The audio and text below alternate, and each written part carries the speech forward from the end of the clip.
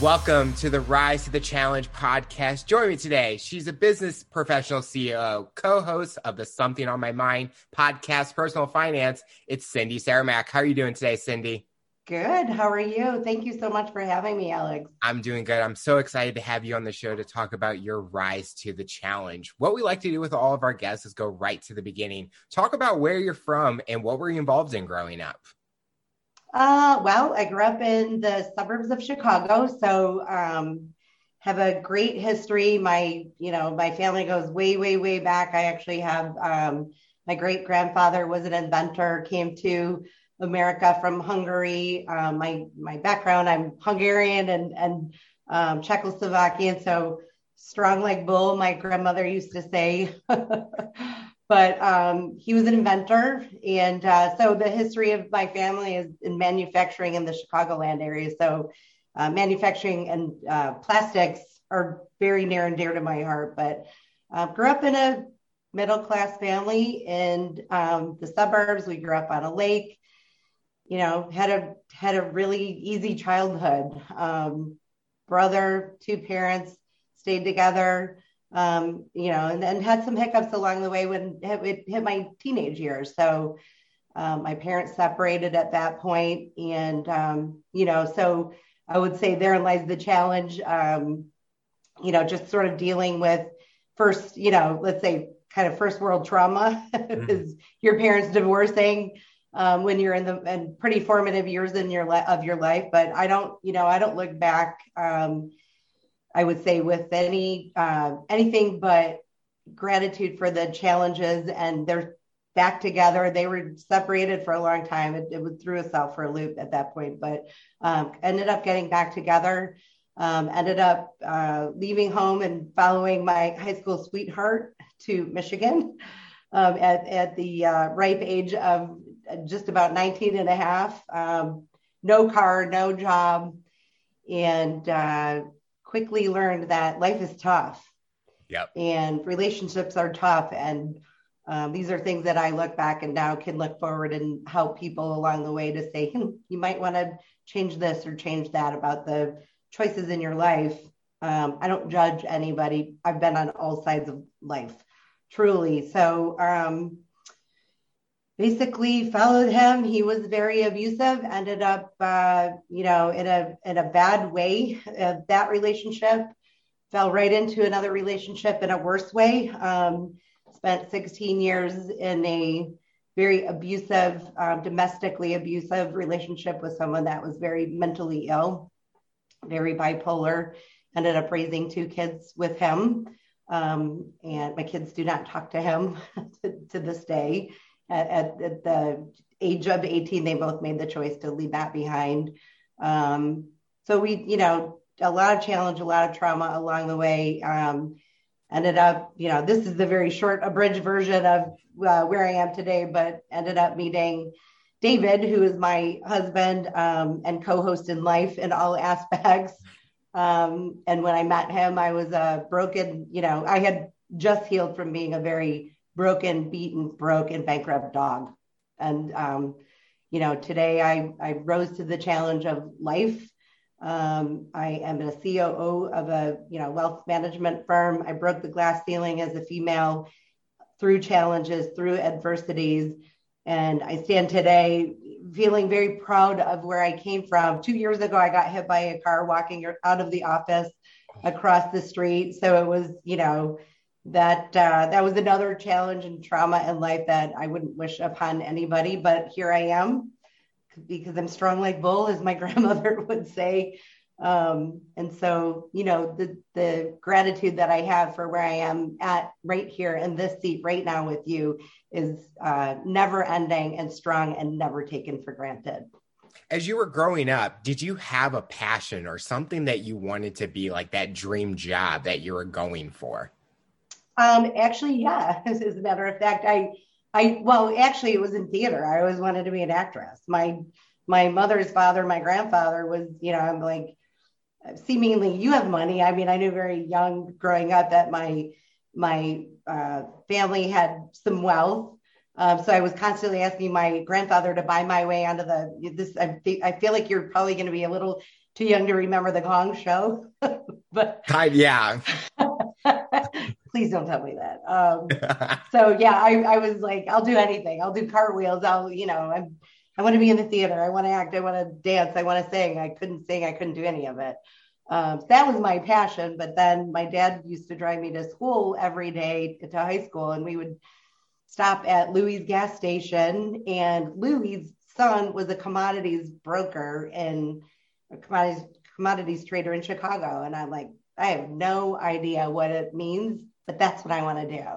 And it was just like this innate sense, like, oh, that's what I want to do. So my high school yearbook picture actually says, who are you? What do you want to be when you grow up? And I said, see me if you want to buy stocks. So 7 years later, I was in the tile business for the first 7 years after high school. I didn't get a college degree. I have the College of Hard Knocks, went to community college for a little bit. And then as life would put me in the right situation at the right time, I met somebody in the financial world who said, you might want to try your hand in the wealth management field. And I said, where have you been? I mean, this is 7 years after my dream of, yeah, that's exactly what I want to do. I didn't even know why. And here I am 30 years later in the position that I'm in, and just a lot of hard work, a lot of tenacity, and a lot of challenges that got me into the position. So truly, wealth management was my dream job. It's so interesting. You go from theater to a completely. Oh, no. I still want to be an actress. Okay. Let's be clear about that. That dream is not forgotten someday. It's just crazy that some guy at a gas or at Louis, and that you're like, I want to do this. It's just so different, areas. But I know. I guess it's just something that if you get hooked onto it, you're going to do anything to still do that. Well, to be honest, I didn't even know why. I mean, I think that's part of this innate thing in my heart and soul. I get up every day and, even through the challenges that I went through for 16 years. And I mean, there was times I was being held up against the door, like, you're not going to work today. And calling the police and having the police come and being so fearful, and going to work and crying in the bathroom for the first, on and off intermittently the first couple hours of the day. And like, okay, this is not who I am. That person is the person at home. I get to be, and I guess, Alex, when I think about it, the acting part was getting to work like, okay, I can act this out. I can be who I want to be. And that's the innate part of who I am is, letting everybody know I'm good. I'm just going to cry this out in the room for a minute, and I'm going to keep working hard and face this challenge. So I guess maybe that's part of let's say the act. And although it wasn't an act, that's the genuine part of who I was, but I got to act it out during the day. I couldn't do that at home.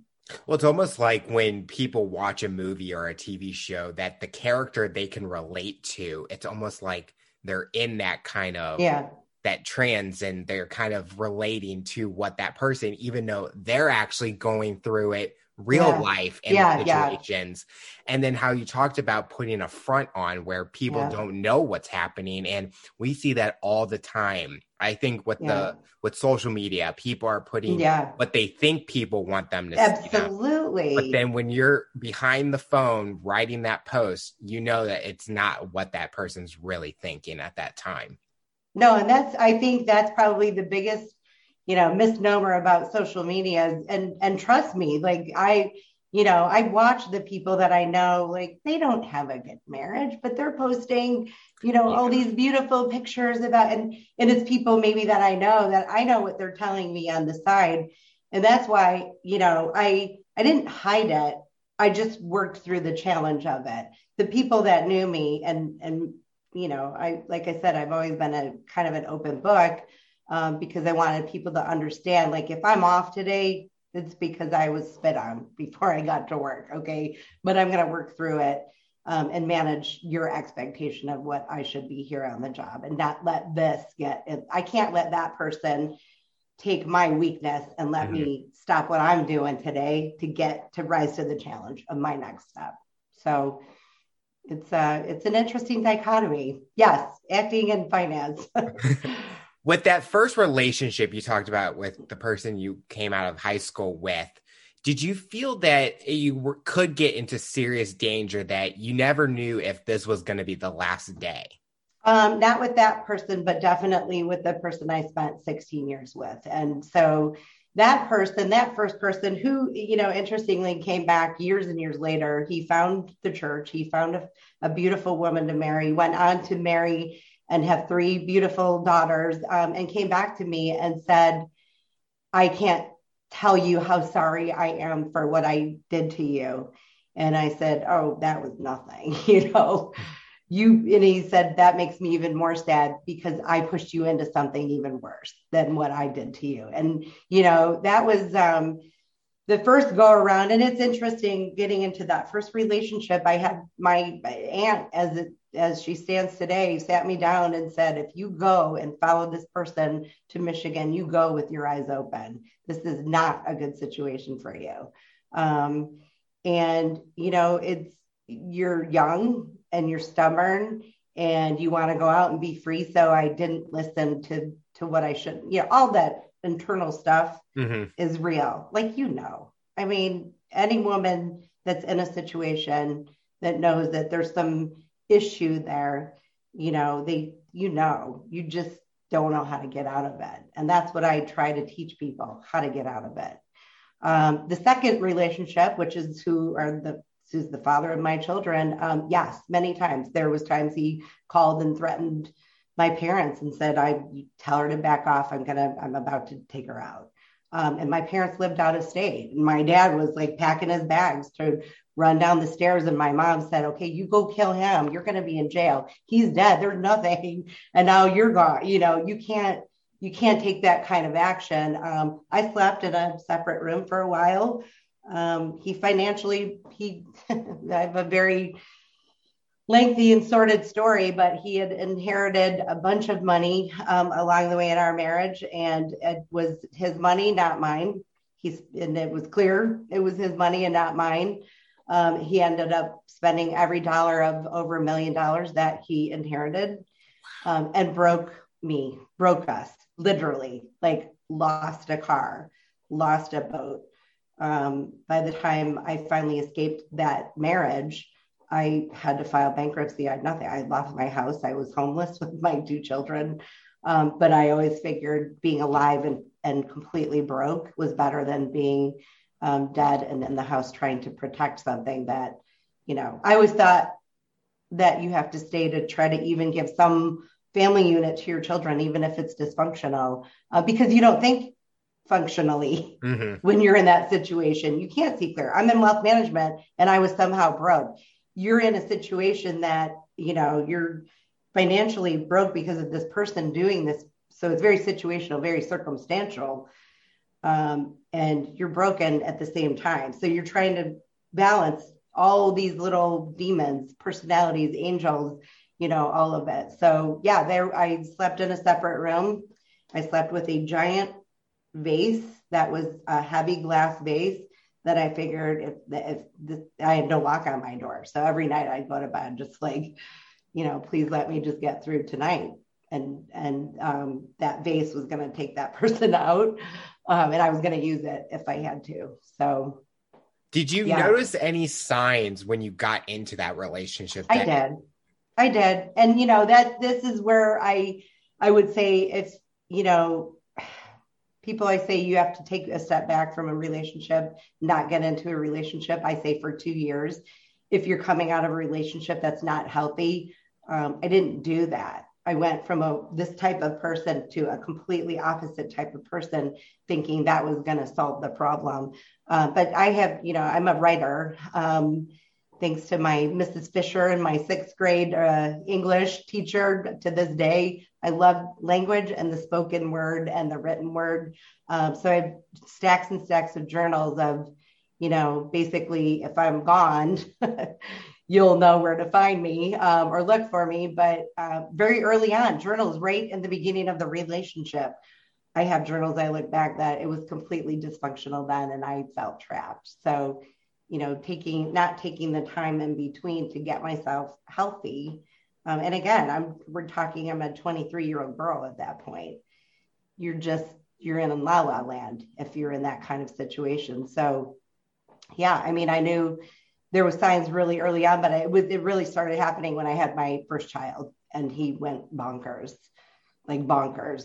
So scary. Have you been able to be open with your children about what you've gone through and they're able to understand the impact that it had on you and the things that you might be going through or that still worry you about future things? Yeah. I mean, interestingly, I always tried to put the game face on to them. And it's like, I would say this to anybody in this situation. If you think your kids aren't noticing, you're dead wrong. You're just dead wrong. And if you think you're staying together because your kids aren't noticing, you're dead wrong. So my children, as early on as 2 or 3 years old, my son, before my daughter was born, walked in on the kitchen floor and I was being choked and clothes ripped off. And I can remember my husband, their dad at the time, and we don't even refer to him as their dad at this point. My son doesn't talk about him. My daughter refers to him by his first name. So yeah, I mean, they knew what was going on. I mean, he was punching holes in the walls with I became a very good spackler.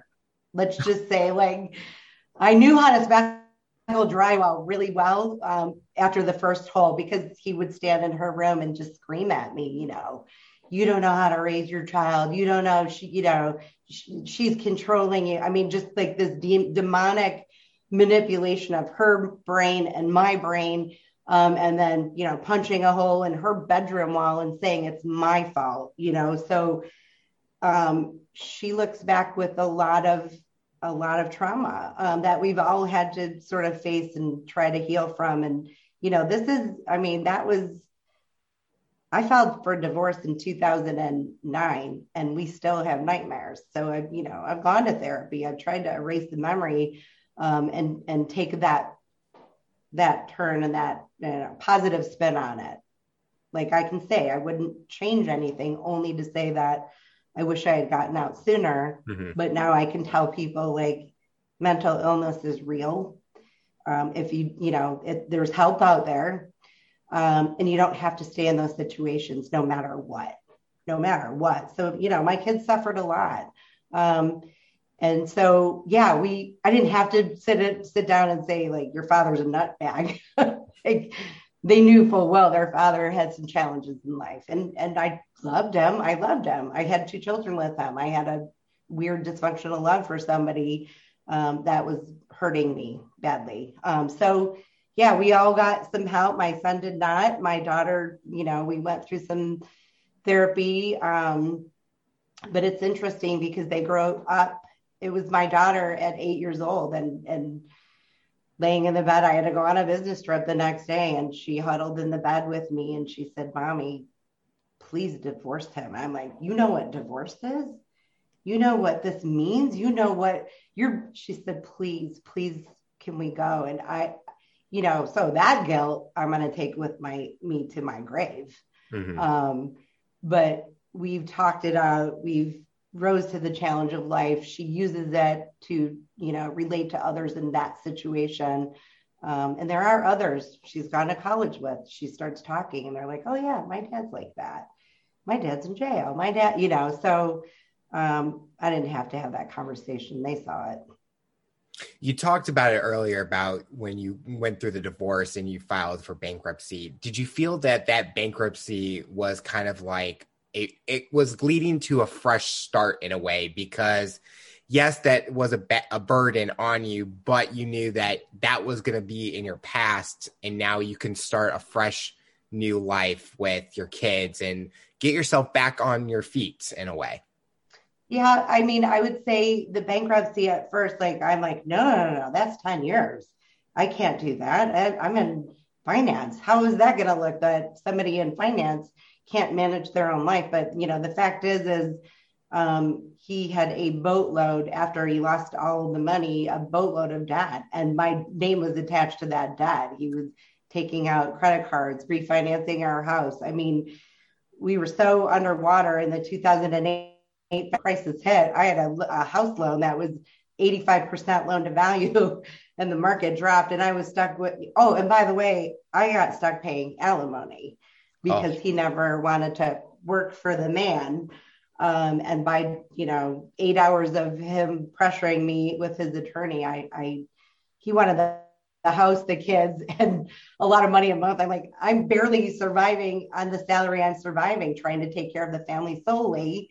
And so, the bankruptcy was not really my choice. It was my attorney's, but the best thing I could have done. And that's another thing I would say to any female in that situation or male in that situation. It's a 10-year look back, sure. But you know what? You can get a car. I got a car. I paid 16% interest, but I got a car. You can dig out of it. And now I teach it. Now I can relate to anybody in a situation. I challenge you, to say, I can find you money. I can figure out money for you. Because in the fog of things, I wasn't managing my own life the best way I should. And that was buying my kids love with food and toys and things they didn't need. They just needed me to be there for them and sit at the dinner table and buy a $3 box of spaghetti and sauce and have a conversation. So, I'd like to look back and say I didn't do all bad because I don't think I did. I have great kids. They're super successful. But there was some hard times along the way. So, back to the bankruptcy. I mean, yeah, I would say looking back, it was the catalyst to freedom. And, like I said, we were homeless. I had to move my 2 kids across the street with my best friend who said, I'll take you in. You can live here as long as you need to. And I had to look at the house. I just had to, the signs on the door was a rough time. But, the post office actually sends you out coupons when you move for a lot of free stuff. So we did end up renting a house in the neighborhood and got a boatload of coupons. I'm like, free pizza night. And I my daughter, if I pulled her down right now, she was 8 years old, well, probably 9 at the time. She'd remember it because it was like, we have free pizza. So, those are the special moments. You make lemonade out of lemons. When you're going into the next relationship, I guess with your now husband, are there warning signs that you're now looking at? Like, I don't want to have to go through this for a third time. Yeah. But I want to be able to find someone that's going to treat me right and my kids right. Yeah. I mean, I think, that 2+ year, take a break and don't engage in a relationship until you're ready.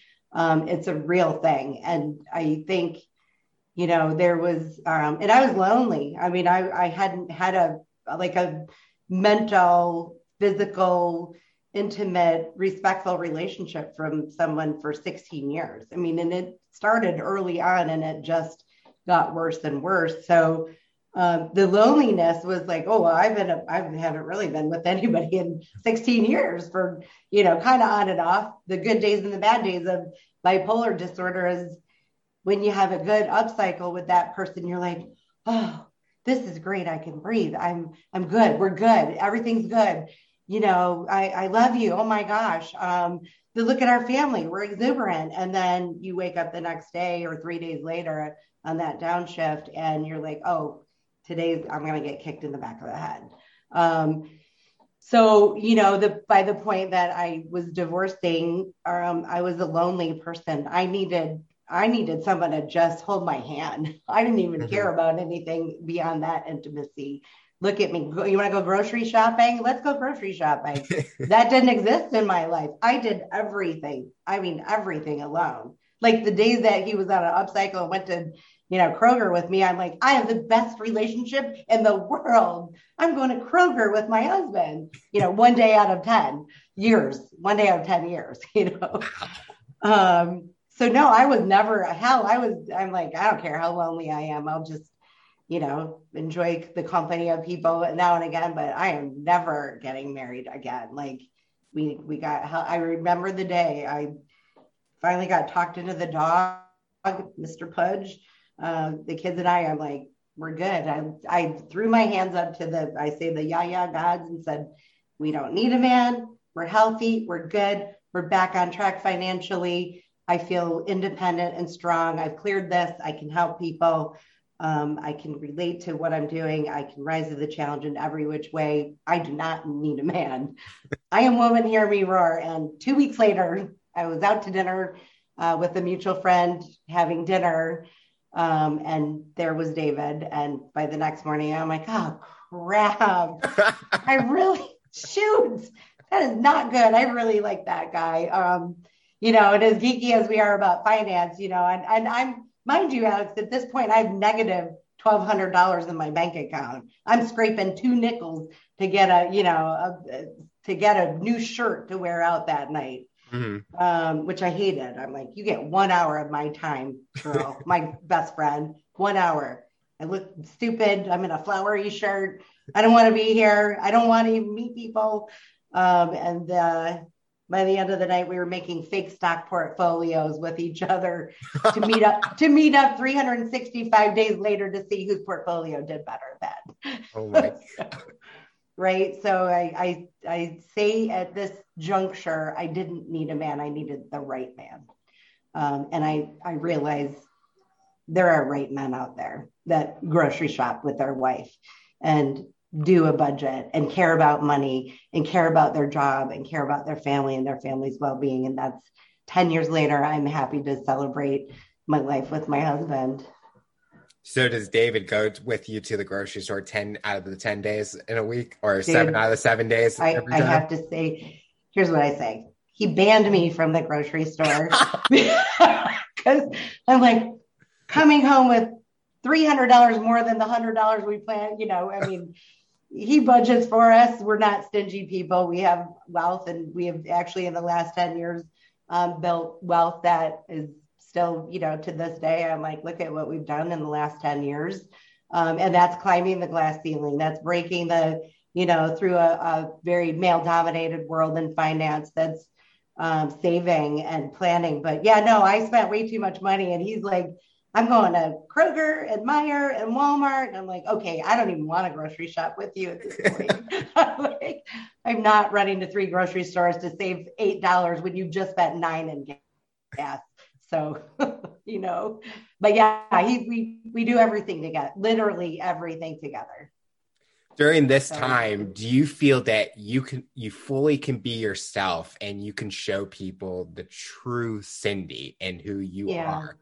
Yeah, no, there's no doubt about it. And that's, I think, the one thing, being transparent through a lot of challenge in life, and allowing people, and we were kind of talking before we joined together on recording, but, understanding that if you share the transparency about your life to a degree, I mean, nobody needs to know what I make or exactly what I have in the bank, but they need to know that, and this is what we were saying, I work with some people that have gone through some pretty traumatic situations in their life. And, absent of mine, just learning, somebody opening up that's a young woman that says she's in an abusive boyfriend relationship, and taking my hat off in one arena of my life and putting on the, been there, done that hat with her and looking at her in the eyes and saying, you don't have to do this. You are young and beautiful. You are smart. And believe me, when I tell you, there's people out there that will care about you in the way that is right. And having her mother email me 5 days later saying, I don't know what you said, but I've been trying to tell her for 2 years to break up with this guy, and she broke up with him. And maybe she just needed to hear it from somebody that she could relate to. And I'm in my 50s and she's in her 20s, but you know what? She related to the story, and I'm proud to say she's doing great today, years later. I've actually had myself in a couple of those. When I got hit by a car 2 years ago, leaving the office, and I was a pedestrian, don't remember a thing, ended up in the hospital in a pretty precarious situation for a week. But it's somebody that was rooming with me. She came in and we just started chit-chatting, and I could tell this man that kept walking in was not her husband, her boyfriend. I could see the change in her. I could see the change. She overheard me talking about trauma to the nurse, and I said, this is nothing until you've been, choked and spit on. A car, being a bowling pin to a Ford Edge, no problem. And later that night, she said, can I talk to you? And we were, I'm like pulling the curtain, like, who's the voice behind the curtain, and she confided.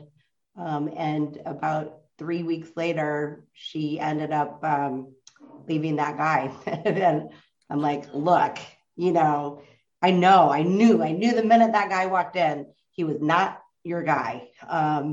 And so I have a few success stories having been through the challenge and rising to the challenge. And God, I couldn't be more happy being able to help anybody that will listen. I think a lot of people can relate to that, where if they're talking to someone that hasn't been through that situation, or they don't have the knowledge to help that person, it feels like they have a hard time opening up and trying to talk to them. And I always view it as, I'm a type 1 diabetic, and when I'm talking to doctors and stuff, the things I'm going through, it's like they don't understand because they're not living with it. Right. But when I have conversations with diabetics, and I've had them on the show, we have such a great conversation because we both know what each other are going through. Exactly. And you open up more and you kind of look at the situation. You're like, okay, I can do this. I can make a change. And I see it in your situation where you're helping these individuals because maybe they needed someone who had that voice, and you were that voice for them. And it kind of changed their mentality in a way where they're like, I'm ready to make this change. I'm ready to make a difference. And now they're happy because they're ready for that next stage in their life. And I think your voice is amazing in what you're doing to helping other people, no matter what, even if it's through just chatting or a situation you've gone through, you're helping everyone. And that's great to hear. Yeah, I think so. I mean, I read a lot of self-help books, and I'm like, okay, I think the value of actually having someone look them in the eye and say, I've been there. Like, if you want to talk about a situation, I met David, and I'm like, little does he know, like, this shirt I have on, I can't afford, and it's ugly, and I shouldn't have bought it. And of course, I'm Googling him the next day, and he's like, comes up in like 18 different languages. He wrote a book on personal finance and budgeting. I was like, oh, I am in so much trouble. Like, I'm cute and I'm really nice. Well, I mean, I was cuter 10 years ago, but I was cute then. But like, maybe he'll just like me for me. And then, we've talked like, when is that time that you tell somebody like, I got nothing? I have nothing but bad credit at the time. And I don't have any money, but I can give you knowledge and wisdom, and I have a heart and soul that's going to stand by you. If you're loyal to me, I'm loyal to a fault, which is why I got myself in those situations.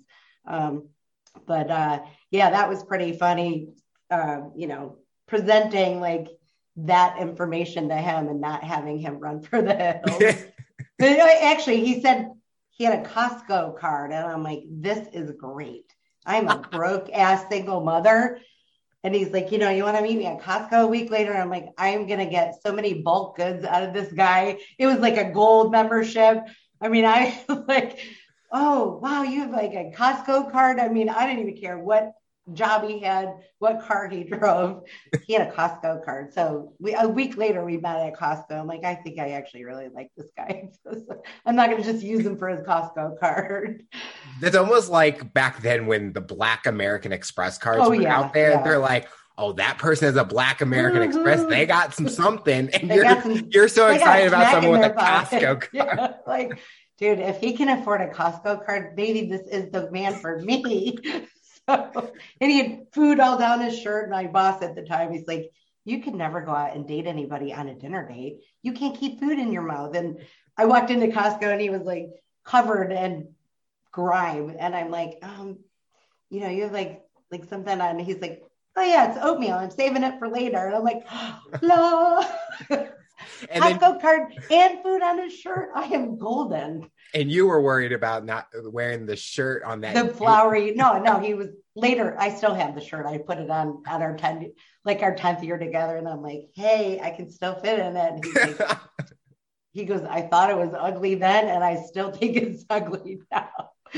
So yes, humor. I found humor with a man. I didn't laugh for a long time. Were you shocked that you both had such a passion for finance or in that kind of industry, and that it led you guys to bigger opportunities where you're hosting a show about it and you're still in the professional world dealing with finance? Yeah, I think, we've often had the conversation, is it luck? Is it, kismet? Is it destiny? Is it coincidence? Like, you're in that place in time. I've always, and this is, life is by choice. So I had the choice to follow somebody to Michigan. I had the choice to go into a relationship and stay there when I knew it wasn't good. I had the choice to stick to that for 16 years and go through being, humiliated and beaten both mentally and physically. And so basically, once I got to David, I'm like, well, this makes perfect sense. Third time's a charm seems to be it for me and many areas of my life. But, I didn't question it. Neither of us questioned it. We actually moved so irrationally speaking. And you asked the question about the resume of things that I would accept and recognize in a relationship. So I was like, hey, can you, not for me, but for my family, like fill out this resume, like this because the minute I tell them I'm interested in somebody, they're going to crap. They're going to shit. Right. Yeah. Like, no, Cindy, you've not made good choices. We've stood by you. We've watched you. And I should say this, I shielded a lot from my parents. I shielded a lot from my family. To this day, and recently I started telling some things, and my poor mother started crying, and she said, we failed you. And I said, you didn't fail me. I didn't tell you. I allowed you to not worry about me till I knew it was a time that you probably needed to worry. Like the exit strategy of divorce was, am I going to get out alive? So we created an exit strategy. So, when I look back, I don't want anybody ever thinking that people turn their back on me. My family didn't know to the degree that I was going through this. And the closest people that I didn't know how to help. They were equally as scared, But yeah, meeting David, they were giving their resume, and like 6 months later, we're like, we're moving in together. Let's see, I'm an adult, mother, like a real adult in my 40s with 2 children. But he was raising his son on his own. So you had to think his ex-wife had given up almost both. He had almost 90% custody. She had a couple days a week that she could have, that she voluntarily gave up. So I knew that a man that had custody of their child, which is very, very rare, the courts always side with the woman, no matter what, that he was probably going to be okay. And he had a Costco card. I still love the Costco card part. It's David's claim to fame with me. Like, he's like, man, if this girl is that easy, I am golden. Right? That's what he always tells my parents. Like, that guy was a complete idiot, and I could be just mildly an idiot and still be better than that guy. So I'm in great shape. But yeah, there's a lot that goes into it, and then you get like, okay, I just know. And I've checked all the boxes because I knew that I had to check the boxes. And actually he'll deny it, that I wasn't serious about it. But about 3 months in, I broke up with him. I'm like, I'm not sure. I'm a very emotional person, and you're not. You're actually very almost aloof and nonchalant, and too logical. You're like, he was too normal. We were used to chaos, like finding chaos at that point. So he's like, no, I'm not letting you give up a good thing. I'm not going to let you give up something from someone that actually is willing to take care of you and wants to own everything that you've gone through with you. So it's weird. We have a super great, happy grocery shopping, everything together relationship to this day, 10 years later. I'm going to go back to the whole your passion for acting. It sounds like I'm listening to like something that needs to be made into a movie, like your story and everything. And it's even deeper than this. I'm telling you, there's like some of the stuff from the ex-husband is a movie. But it's nice to know that a lot of positives have happened in your life now, and just seeing you smile and be enjoying everything that's going, that's the important part. And even when I was just talking to both of you, it was just, you could just feel that you guys care so much about each other. And that's the important part. And everyone has that rise to the challenge. And you went through a lot of that, but you've learned so much about yourself that you are continuing to grow each day. Yeah. Oh, I'm a work in progress. I'm not done. I'm nowhere near done. Yeah. No. So what made you guys want to start a podcast, and what's been the best part about doing it? Well, I honestly, like the first probably several months that we were together just dating, we're like, we need to join forces. Like, you're on the wealth side, I'm on the budget side and the personal side. And, he runs our house like a business. I think it was just always, we were going to write a book. I've been, I've started penning a book for years and years, and then I start it and I relive the part of the details of my life that I have enough in my nightmares. Maybe do I want to even go through that, right? Do I want to relive that? And so we always came to grips with, okay, maybe the Broken Woman book isn't what I should do. It should be how the broken woman met, I would say, he didn't say this, but like her Prince Charming, he might, but, and really dug out and really like having that inside the house and going to work and being somebody that is, I literally worked my way up from being on the front line in service, on the service side, to being recruited into management. So I was a manager of, 7 branches, and I had 45 direct people directly reporting to me. And they were all the peers that I came from. The peer group lifted me up because they said, she's a leader. We love that she's now in charge of our team, because she's been there and she knows the hard work it takes, and she knows what it takes to be on the front line. So just lifting up through that. So David and I always, we never ever questioned what it was, a matter of when, not if. What would we do together? Do we go out on the road? That's what we're ultimately, our goal when the pandemic hit was like, all right, let's get ourselves in gear to hit the open road, and put a big brain on the side of a conversion van, and just go speak to individuals, high schools, offices. You would not believe how many people don't save and budget and don't have even the knowledge to do that. And that's like our kids, they do it now, but we had to sit down, like every kid in our house, like your rite of passage and your gift. We have a gift for you when you graduate college. They're like, what? Sit down. Here's a spreadsheet. This is called a budget. This is a 401k. So when you get a real job and you have one of these things that have a 4 and a 0 and a 1 and a K behind it, you're going to get into that. And this is what a budget looks like. And if you have this amount of money, that's how much you can spend. When you have this amount, you have cut out all these other things, that's how much you can spend. So we always knew that we wanted to help in that regard. And just like the message is one-on-one. If I can help one person at a time not be in an abusive situation, understand that no money, no wealth or money or lack thereof is worth being in a situation like that. I actually educate on 401k, and when people are like, I can't save another dollar, here's what I tell them. Yes, you can. And I can tell you how.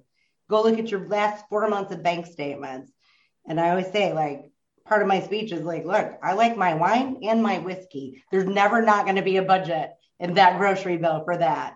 But I always pay myself first. I have saved an exponential amount of money. I have grown my wealth and my job status by just hard work and perseverance. And if you think you can't get there, you're wrong. I was a beaten dog. I'm not kidding.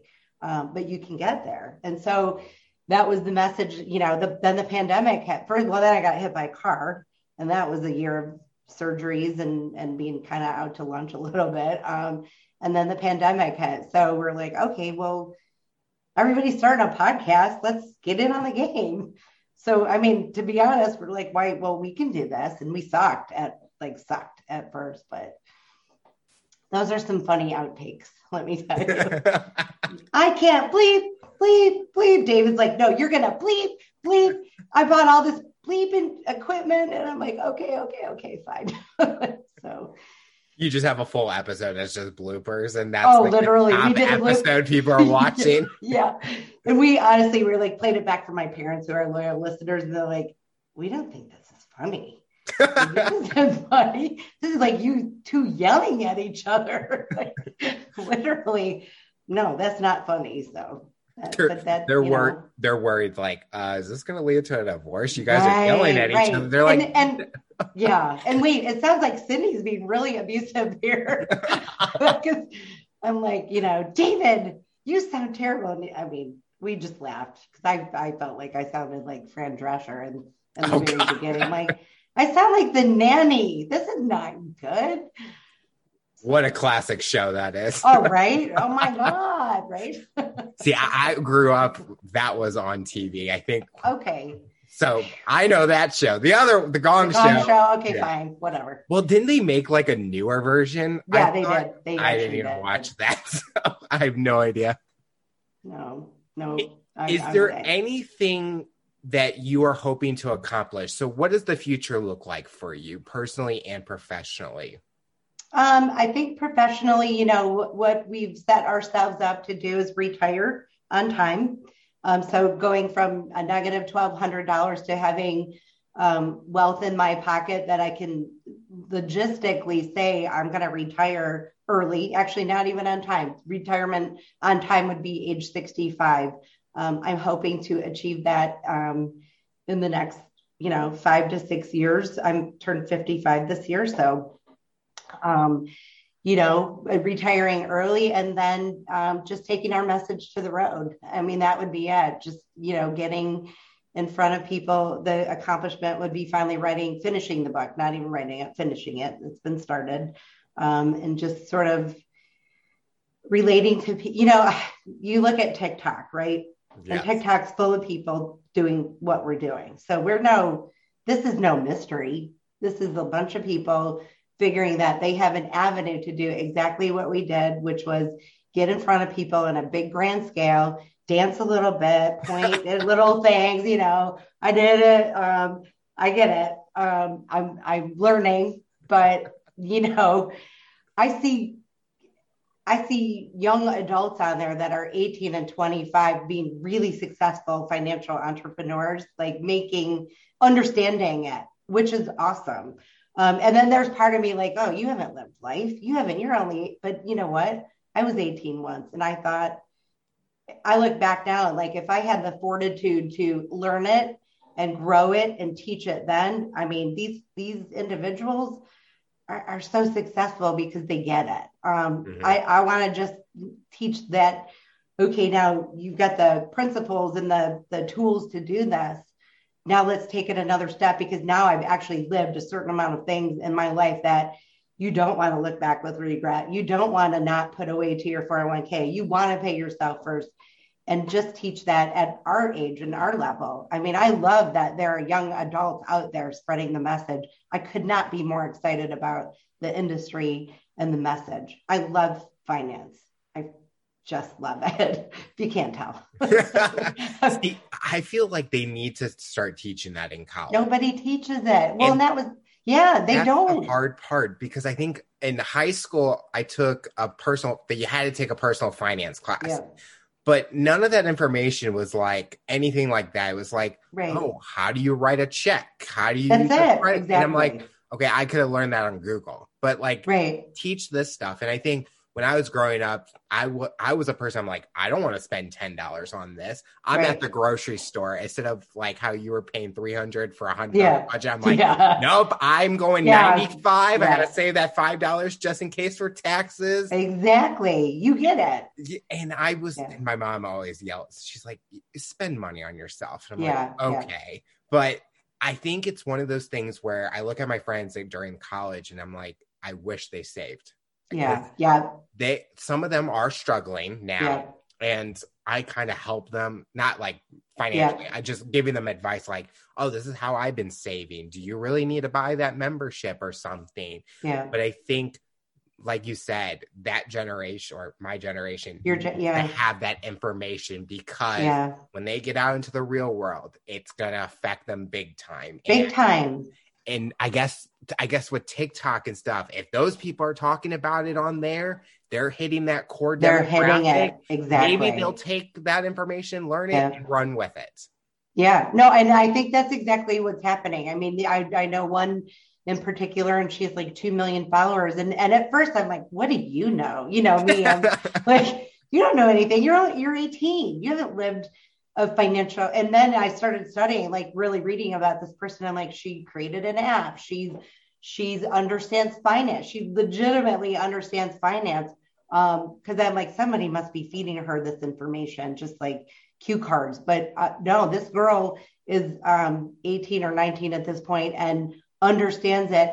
And we actually interviewed 2 gentlemen that started the app Rapunzel, and Brian Curcio and Miles Gage, 2 of the youngest, brightest people. They're our oldest son's age. They're in their mid to late 20s now, but they started an app because they were in school and they had this challenge. And they're actually one, Brian came up from a rather well-to-do family, and Miles came from not so well-to-do, but had a mother who got him interested in finance, and he won a scholarship into this private school, and they became friends instantly and realized that this is a place that they need to start getting the bigger message out. So they started a finance app, which is an investment app. So if you're listening to this, go check out Rapunzel. It's actually a mock portfolio, but they give away scholarships. So, we interviewed them, and I got off the phone. I'm like, I'm so intimidated by these 2. And I've just spent 30 years in the business. I felt like, oh my gosh, they're so well-spoken. They're so articulate about finance. Good for them, And so we just want to be part of the promotion of health and well-being, because so many people don't save. They're working well into their 70s. The pandemic, I think, was proof that people don't have an emergency fund. They don't have 3 to 6 months in their pocket if some crazy unforeseen thing like COVID-19 hits. And all of a sudden the world's on lockdown and out of work.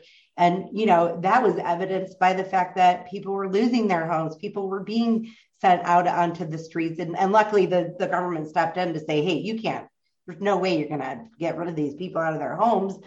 They can't help it. But what they can help and hopefully learn from, that you have to save to account for anything unforeseen. We never not have money. I mean, we make a great living, so we're one of the lucky ones, but you know what? I work really hard for my living, really hard. And I work hard to save it, because in 5 hopeful years from now, I'm going to be in a red convertible with palm trees in my rear view mirror and on a beach somewhere. And I earned it and I saved for it. So that's the message I give, when I stand in front of people and they cross their arms and say, I can't save another dollar. I always tell this story, and I'm sorry I'm babbling, but You're good. I know. Well, I gave this education yesterday, and people are like, how did it go? And I said, well, if you like the, eyelids of people, it was great. Because that's all they saw. They had no idea what I looked like. They used my hour as nap time. Like all they saw was their backs of their eyelids. But The story I always tell is when I would go to work and I had one colleague, I'm like, I'm so broke. I'm like, I can't afford anything. Like, I don't have Christmas for my kids. And he's like, well, you have a Starbucks in your hand. How'd you buy that? I'm like, it's $2.89. And he's like, you do the math, sister. Like that $3 coffee over 20 years is about, I think it was like $40,000 in 20 years, right? Yep. Compound interest is your best friend. Start early. It doesn't matter. $5 is better than $0. That's what I know now. If I could go back to young Cindy and be like, shake myself, like, what are you doing? Your kids don't need Subway. They need you to sit at a dinner table and talk to them. And to this day, our kids are in their 20s and we have family dinner over Jeopardy. And it doesn't matter if we're eating an egg and bacon. We're just having a conversation and it's amazing how much you can save if you just cut out. You don't even have to cut out coffee. Just work that into your budget. Yep. Just budget. Just know where your money is going. Oh God, I could just go on all day. How much time do you have? So the final question I'll ask you, for Sure. someone that's listening to this interview based on your journey and experience, what tips or advice would you give them to overcome obstacles, accomplish their goals, and rise to the challenge? Oh, first I tell them if they're going to be on video, make sure their hair looks better than mine. rise to that challenge, please. Yeah, this has been a long week. To be serious is that when you find yourself in adverse situations, seek the help that you need. So that's like key number one.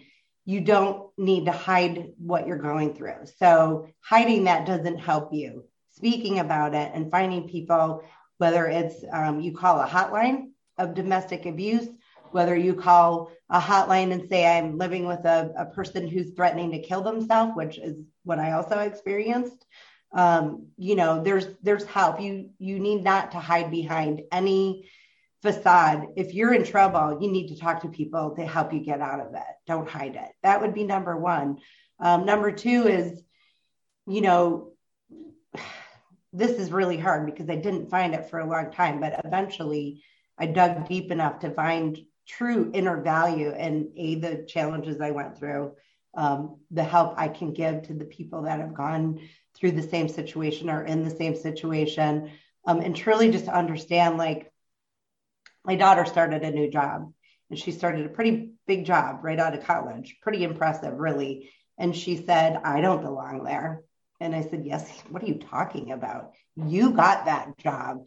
You went and you rose above all the other applicants there and you sold yourself, because it's not selling yourself. You talked about what you did to get yourself there. And you got a very unique position in a professional sports organization that not everybody gets. Mm-hmm. You have to believe in yourself. And that's the hardest challenge to rise above, is truly believing your self-worth. The minute you realize, like, you can do this and you've got this and you've, associated with the right people, disconnect with the wrong people, disconnect with the people that don't provide value when you're in those situations. Because I can tell you this, people will take advantage of you, and they took advantage of me, and they will take advantage of weak people. It's human nature. It's just it's like, I want to drive by that car accident because I just need to see the car accident. People like when, if you're miserable and they're miserable, they want you to stay miserable with them. Rise above that, rise above their misery. You have to delineate, like, what's good for you and who's good for you. And, that's part of the journey. Just letting yourself understand who you are and taking all the negatives out that don't provide value. Associate with, the birds of the feather. You can get there. So I would say those are the two biggest things. If, and find the worth. Like, if you grew up in a trailer park or the streets of Chicago or whatever, it doesn't mean you're not worth the same thing that the president of the United States is worth. Mm-hmm. You can get there if you really want to. Just, obviously environmental challenges and and house challenges and domestic challenges. I'm not discounting that. I provided those challenges to my kids and they rose above it. So, well, Cindy, I want to thank you so much for coming on the show and talking about your Rise to the Challenge. You're inspiring so many people, and we're excited to see what it looks like for you. All right. Thanks. Sorry, I babbled a little bit, but I appreciate the time. Tune in next time to hear my next guest talk about their rise to the challenge. Remember to follow and subscribe on all major audio platforms, and make sure you subscribe to our YouTube channel to see the full-length episode in video format. What path will you take to accomplish your goals? You decide.